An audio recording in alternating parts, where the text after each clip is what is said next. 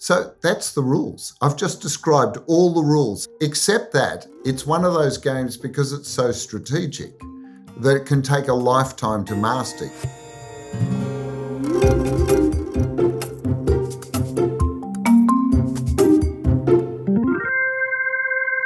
Hi, I'm Darren Woolley, founder and CEO of Trinity P3 Marketing Management Consultancy, and welcome to Managing Marketing, a weekly podcast where we discuss the issues and opportunities facing marketing, media and advertising with industry thought leaders and practitioners.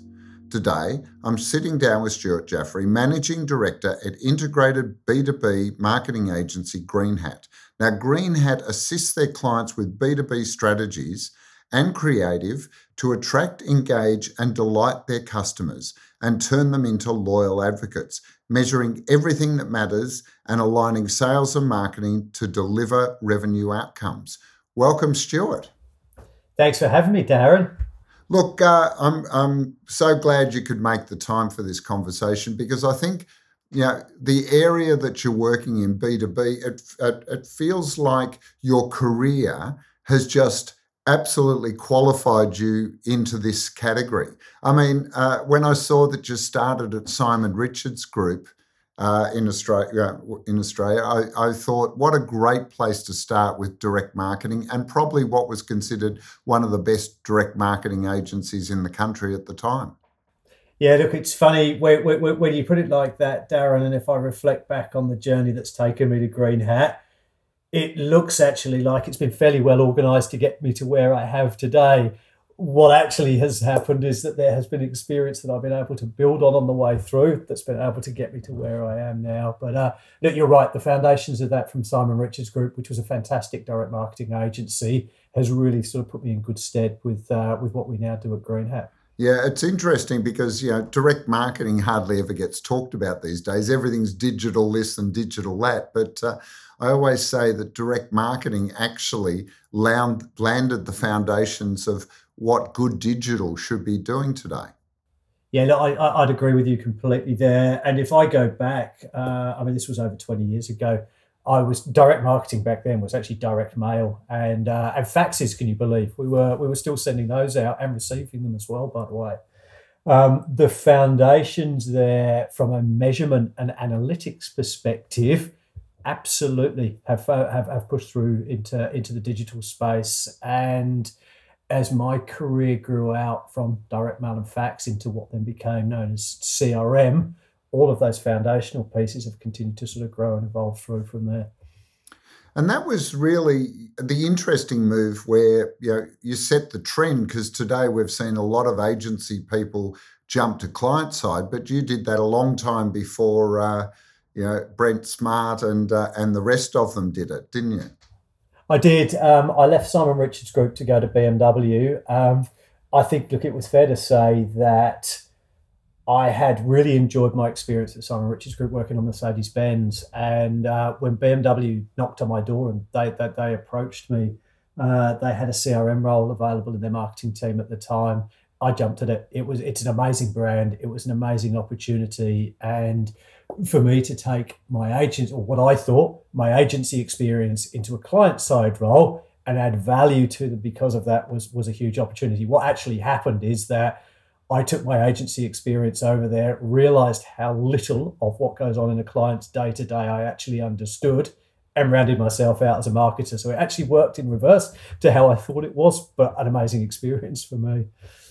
Look, and it's interesting you'd say that, because I think most agency people that have not had client-side experience think, I pretty much understand it. I work with clients, but they suddenly realise that the agency component is just a very small part of the day, isn't it? Yes, it is, absolutely. And I think the other thing as well there, Darren, is that in an agency, you have the opportunity to specialise in, be it digital, be it media, be it creative, but across a broad suite of industries. So there is depth, but the depth is coming across multiple across your skill set. You don't really have the depth across the individual industry. When you're client side, you are expected to build your depth out on the industry vertical that you work in, and then broadly sweep over the top of all of the facets of the marketing mix. So both of them become somewhat myopic at times because of that and because of the view. When I was at BMW, you would start to lose sight at times of the fact that not everyone understood how to spec adjust and price adjust a BMW against a Mercedes-Benz. We did it every day. Consumers don't do that. Trinity P3. It's also interesting because you became a tin man, and you'd have to say automotive is an area where most people probably don't think of CRM, but where you've got a purchase of such a big item and also the opportunity of building brand loyalty and increasing revenue with after sales and other services makes it ideal, doesn't it? Yeah, it absolutely does. And I mean, look, when I think about what existed when I joined BMW to what existed when I left, and the advent of digital data and all of the intent signals that we were able to sort of garner on consumers, and then use that to inform our decision making, to influence what was going on in the purchase funnel, ideally with a view to getting the consumer through to the sales team quicker. In order that we could then genuinely influence their behaviour. There was a significant opportunity for CRM within auto. It's also interesting from my perspective, automotive, because agencies are inclined to think of these big automotive brands. You know, you mentioned Mercedes-Benz, BMW, Porsche, the luxury ones, but also some of the others. And yet very little in a global market is actually done locally at that sort of awareness level. A lot of the advertising comes from overseas, and it's the CRM and the after sales and all that where there's actually real opportunities for doing and being innovative locally, isn't there? Yeah, I agree with that completely. The pressure was always on at BMW from Munich to be taking the central of the global assets, and you needed a very, very sound rationale to be able to turn around and say, look, your $20 million production campaign just isn't fit for purpose in Australia. So typically, you would end up taking the global assets. But when you thought about it from a CRM, from a digital, and also from a media standpoint as well, that's where your opportunity was to actually be able to genuinely influence. And the guidance that came through from head office was minimal in those areas. We had a lot of flexibility and autonomy there. And maybe that's why I developed my career out in those areas as well, because they were the parts that I had the greatest influence over. Trinity P3. Well, and you mentioned media because the next step at BMW was Starcom and managing an office of Starcom Media. That's right. So I left BMW after 10 years. I'd spent the last 3 years there as the general manager of marketing. I'd started to realise that if I didn't get out of auto, I was going to be in auto for the rest of my life. I was like John Wayne and cowboy movies, right? Once you've done too many of them, that's it. You're stuck doing them for the rest of your life. And I wanted to do something different. I am a marketer. And as I said, one of the areas that I had significant influence over at BMW was in media. And I had a very sort of strong interest around that space. Timing worked out. I was fortuitous in terms of the fact that there was an opportunity there at Starcom Melbourne, and I leapt at it. It was a baptism of fire for me, I would say, that first sort of 12 months in the same way that coming from agency, creative agency, CRM agency into client, you realised how much of what goes on there that you didn't know. I learned the same very quickly going into a media agency, and there was a huge cultural adjustment that I had to make as well, coming out of a Germanic suit and tie environment into a media agency where the language is different, the demographic is different, and that challenged me for a while as well. I certainly grew a lot in those first 12 months that I was with Starcom.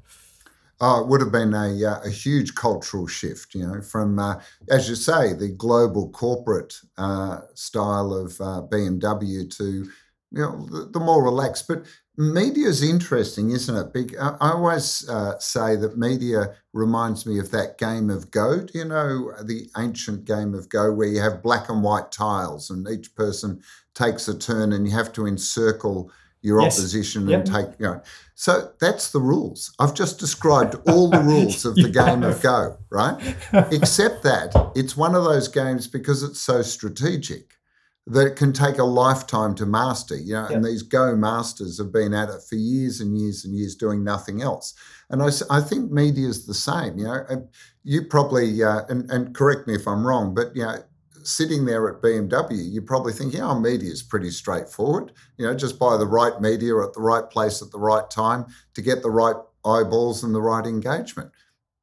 Job done, except it does take a lifetime of practice to really master it, doesn't it? You're absolutely right. And I was there for 3 years. I learned an enormous amount. And I was lucky, though, that I was surrounded, given the role I had, I was surrounded by practitioners that had been doing this for all of their life. And also practitioners that had grown up from interns within a media agency environment that understood the nuances of what everyone in the team was actually doing. And do you know what? There are probably still some people that if I look back at the agency, if you ask me what they did, I'd say I have no idea, but everyone told me they were important. So we kept them. Look, that sort of candor is always a secret to success, I think, in marketing, because if you can be that candid, people just want to tell you everything they know. Correct. I spent a lot of time in my first sort of 3 months there sitting down, for example, with the programmatic team. And I would sit with them and say, I'm just going to sit with you for 2 days because I think I know what you do, but I probably don't really understand it. And that in itself was eye-opening as well, how manual our automation actually really is. Yeah, exactly. I think that's actually a bit scary. I want to give you a bravery award for actually tackling that one. Trinity P3.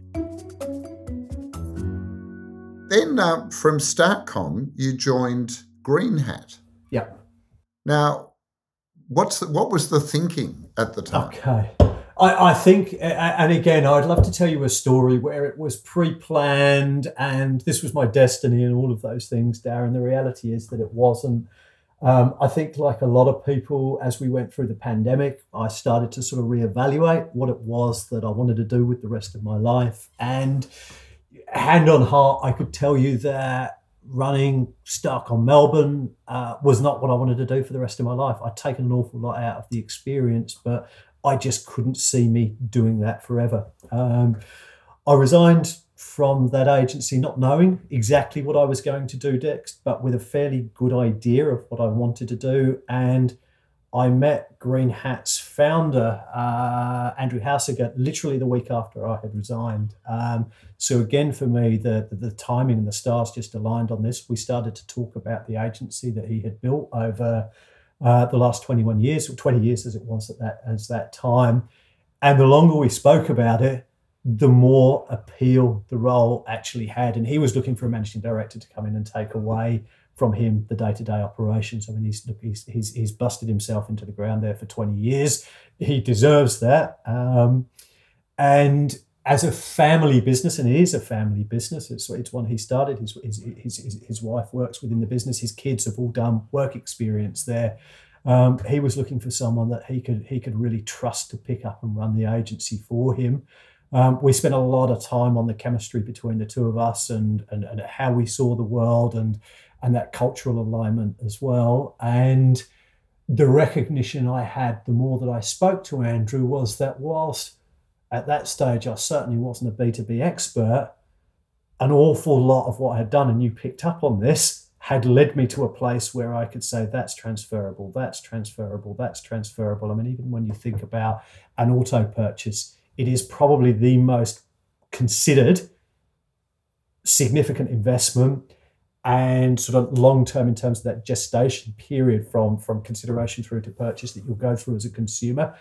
That's getting you towards what we talk about when we're talking about B2B, right? So there are experiences there that I now look back on and say that they led me to this, but I didn't know that at the time. Yeah, it's good old 2020 hindsight. Looking back on your career, it felt like, this is a well-planned, well-oiled career path. But as you say, at the time, you're not quite sure what the direction is, but the opportunities keep presenting themselves. And I think you've made, at best or worst, we could say you've made some smart decisions along the way. Well, look, one day I'm going to sit down and write a book that demonstrates that this was planned out from my education days, right? So this is where I was going to get to. And then I'm going to have to hope no one listens to this podcast and hears the actual truth of the matter. Now, the interesting thing is that, you know, a lot B2B, business to business, Mm-hmm. and is a really specialist area from my perspective. Although I have had a lot of B2C agencies say to me, well, you know, we think of it more as B2P, which is business to people. And so It's really the same thing. But there are some significant nuances, aren't there, that make it quite a different discipline. Yeah, I'm going to say I wouldn't even call it nuances. There are huge differences in terms of the way that we would go to market for a B2B perspective. It's interesting what you said about the B2C agencies. And look, do you know what? 12 months ago, 18 months ago, I'd have probably said the same thing as well, because I was working for a B2C agency. I wanted to do more B2B work if it was on the table. Therefore, we would have taken that approach. I read an article earlier this year, actually, from a B2C marketer that was published in this country that said there's no such thing as B2B marketing, it's all B2C. And that article then went on to provide examples of selling toilet paper to a consumer and to a business. And I think they also referenced auto and cameras. Now, I think that the author of that article was right to make the point that, right, regardless of B2B or B2C, you're communicating with a human being. Yeah, you are. I agree. Tick. And I think that for a brand that is predominantly a B2C brand, a lot of their go-to-market strategy for B2B is going to be relatively similar. It's a very small component of what they're doing, and they're not considering really the B2B side of what they're doing. I'd also agree that the fundamentals of marketing remain the same, right? You need to build memory structures. You need to build brand salience. It's all about creating distinctive brand assets, mental and physical availability. The laws of double jeopardy don't go away, right? All of that foundation stays the same. But from there, it is very, very different. Yeah. And one of the key things is that, you know, the audience that you're targeting, they may be people, but they're making decisions in a different set of circumstances. You know, on B2C, you're largely making decisions on a personal basis. Correct. Whereas B2B, there's this consideration of, I may be making the decision, but I'm doing it on behalf of the organisation that I belong to, isn't it? Which is an extra consideration and filter. Absolutely right. I mean, look, if I give you really simple comparison on that. I was in Coles yesterday. I grabbed a couple of cartons of flavoured milk for the kids. I saw it on the shelves. It was a spontaneous purchase. I brought it home. I put it in the fridge. They got home from school and they said, Dad, I don't like that flavour. And they tipped it down the sink, right? That was the end of it. I didn't damage my reputation through making that decision. Their question to me was then, what can I have instead? It was as simple as that. It's a really simple, sort of spontaneous piece of decision making. Now, consider I was making, or that I had the ultimate responsibility, for example, for the purchase decision of SaaS ERP, so an enterprise resource planning system for my business. At the end of that decision-making process, we're going to sign a 5-year deal. Let's say it's $2 million a year, so it's a $10 million investment. Now, if I get that decision wrong, the implementation of that product is going to strangle our business. I could cost the business millions of dollars, not just in the investment that we're making, but in the opportunity cost there as well.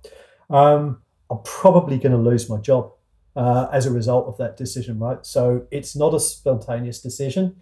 It's part of a considered decision-making process. I've got to look at my personal value. I've also got to look at the impact that this decision is going to have on the reputation of my business. And you sort of touched on this as well. I'm probably not the only person that's responsible for making that decision. In B2B, and we ran a webinar with clients and prospects about 6 months ago. We had about 100 B2B marketers on that webinar, and we actually asked them as a poll, what is the typical size of the buying group there, or the buying party that you're looking to influence? There's 5 to 10 people was the most common group that was sort of selected out. So And we know that in a small business environment, that size of buying group will come down. But if you're then talking about government, for example, the size of that buying party might double, triple, quadruple, depending on the level of investment they're making there. So that changes things radically. It also means, Darren, that when we start talking about the buyer, we typically start by talking about it from an account perspective, not from the perspective of an individual or a person. So we will start by talking about an ICP, the ideal customer profile. And the ICP is essentially, let's call it a fictitious imagining of the perfect business for us to sell to, that's going to be able to take advantage of the product or the service that we're offering. And from there, we'll come down and start to talk about the personas or the people that make up the buying group or the buying party. So that in itself is radically different to the way that you would typically approach B2C. Look, fascinating. And I love the fact that you're able to articulate that viewpoint, because a lot of the times when we challenge B2C agencies or agencies that have got primarily B2C, and I'll ask them for a definition of the difference. And first of all, they'll say there's no difference. But then secondly, they'll often start using examples that I would call trade marketing rather than true B2B marketing. And, that's where you're actually doing marketing to sell to your distributors or so it's for consumer packaged goods to sell to retailers and the like, rather than true B2B, where you have a product that you're actually selling into an organisation where there is often no existing other commercial relationship. Yeah, you're absolutely spot on there. And if I look back at my experience in B2C agencies and your example there of trade marketing, typically, if we were doing what we would deem to be B2B at the time, it was absolutely in that trade marketing arena. I think the other thing that you would often see happening is that the consumer communications are literally sort of picked up with a slight adaptation for use within the B2B space. And again, look, there's a huge flaw in that, given the level of buying decision that you're being asked to make at that stage. I mean, if I look back now, and I'll be candid around this one, right? If I look back now from a BMW perspective, we did have a B2B offering. We were looking to sell to your Australia Post, to your Telstra organisations buying big fleets, right? Did we consider from a marketing perspective really the differences? No, we would just say, look, it's an amazing car, and they're just going to want to buy, like mum and dad's going to want to buy one. Mr. Telstra's just going to want to buy 50 of them because it's just a cool product. It's a completely different buying and purchasing cycle. Well, especially if you can get fired as the CEO for buying Cartier watches to incentivize, imagine buying BMW cars as an incentive for your executives. God, you'd be hung, drawn, and quartered in public. You would indeed. And then look, if I was to think about this and reflect on it, I think the other thing, there's two other main points I'll make for you. One is around the length of the buying cycle. We know from our experience across our clients, and I think Gartner would support this as well, you're typically looking at somewhere between 3 months and 3 years for a purchasing decision in B2B, depending on the product and service. And I think it's interesting that Binet and Field have also recognised this in their work on the 6 principles of B2B growth. So for B2C, and I think this is well-trodden ground, they advocate 60% of the marketing budget spent on long-term brand building and 40% on what they term as short-term activation. Interestingly, for B2B, they actually flip that on its head and they say 54% for activation. In B2B, we typically call that demand generation. And they say 46% for long-term brand building. Now, the reason that they flip it on its head is because they recognize that the buying or the purchasing window is that much longer, that you need more assets to feed the funnel once someone is actually in that funnel. So, and again, if I go back to auto, right, once you were in the funnel, 1 month, 2 months, 3 months, and you're in a dealership and you've purchased either from the dealer the brand that you were looking at or from someone else. So you don't need, yes, from a CRM perspective, we had significant activities running across that, but it's for a fairly short period. I now have to be able to keep, on behalf of our clients, buyers engaged for a period of up to 3 years. And that requires us to think very differently creatively. We talk about it in terms of big, long ideas. It needs an idea that is going to work from a brand perspective to bring you into the funnel, but then take you through what could be this 3-year gestation period. And so you really need an idea with legs that's going to be able to pull through for that sort of period of time. Trinity P3. The other thing, as you're saying that long period gestation decision-making period, the other thing is that in the B2C area, the rise of e-commerce has actually seen a lot of B2C companies that may have traditionally had a sales force or a sales team have actually significantly reduced those sales teams because consumers are much more adept at moving to e-commerce. But B2B, because of the long relation, the need for that long-term relationship still significantly relies, in most cases, on a sales team, don't they? And so the role of B2B is to support that. Yes, it is. Look, again, I was told earlier in my career that if you didn't work in sales, you were there to support them. It couldn't be truer in the B2B space, right? And I think that there's this notion that if you're a pure play B2B business, you are typically a sales-led organization. I absolutely agree. I absolutely subscribe to that.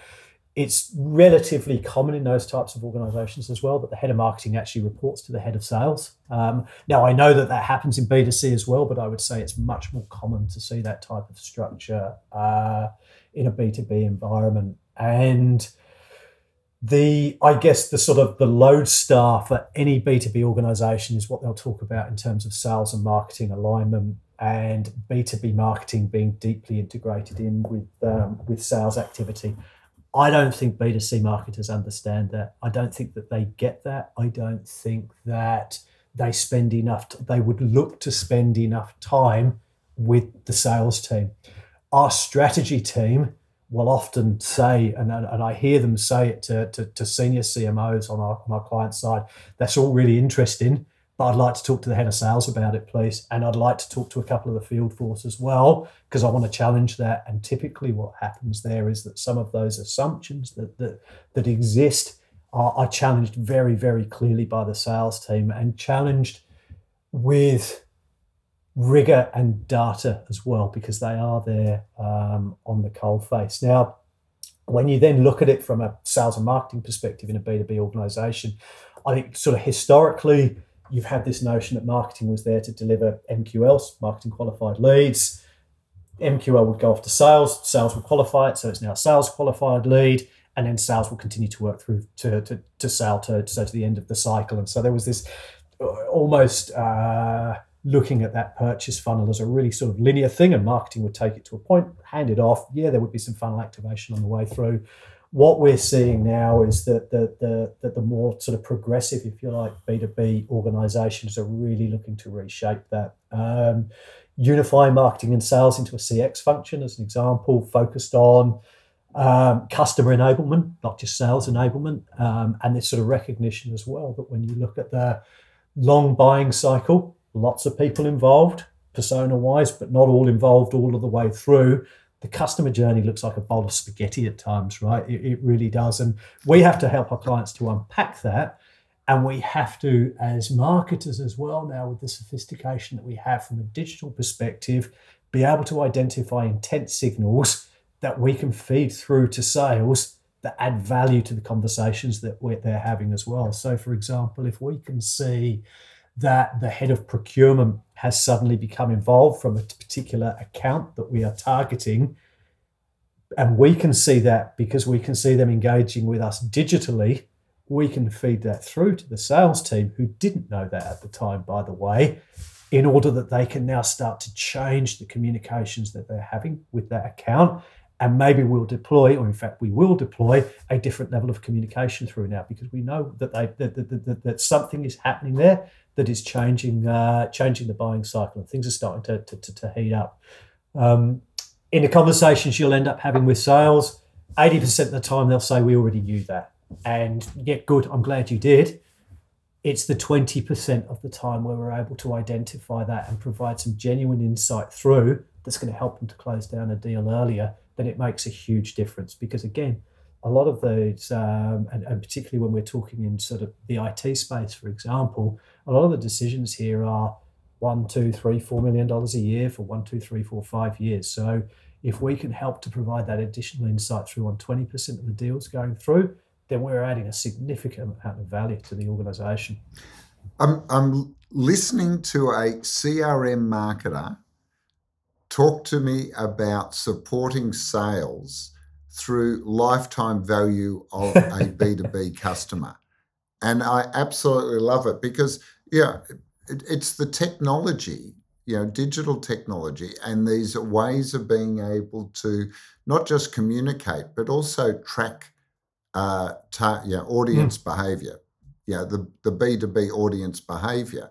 Because as you say, when you're dealing with a group of people that are making decisions, understanding what their behaviors and hopefully extracting attitudes and insights into that becomes incredibly valuable. Now, as you say, great salespeople will intrinsically be across this, but, increasing complex world, it becomes harder and harder for one person or a group of salespeople to really have it all covered. So being able to embrace that technology and get those insights is invaluable, isn't it? Yeah, no, you're absolutely spot on there. And I think because from a B2B perspective as well, we are opening up more and more digital channels for the buying party to be able to engage with us within. And as we do that, does it change the role of the sales team at times? Yeah, because I don't have to phone them up anymore to get, really simplistic example, I don't have to call the organisation to get a copy of their brochure or their prospectus anymore, right? I can download it online. If I want information particular to the technical specifications of a product, it's there for me, probably surrounded by some, let's call them gated assets, with some thought leadership that sit alongside that I can download, that's going to help to sort of inform me and make a better decision.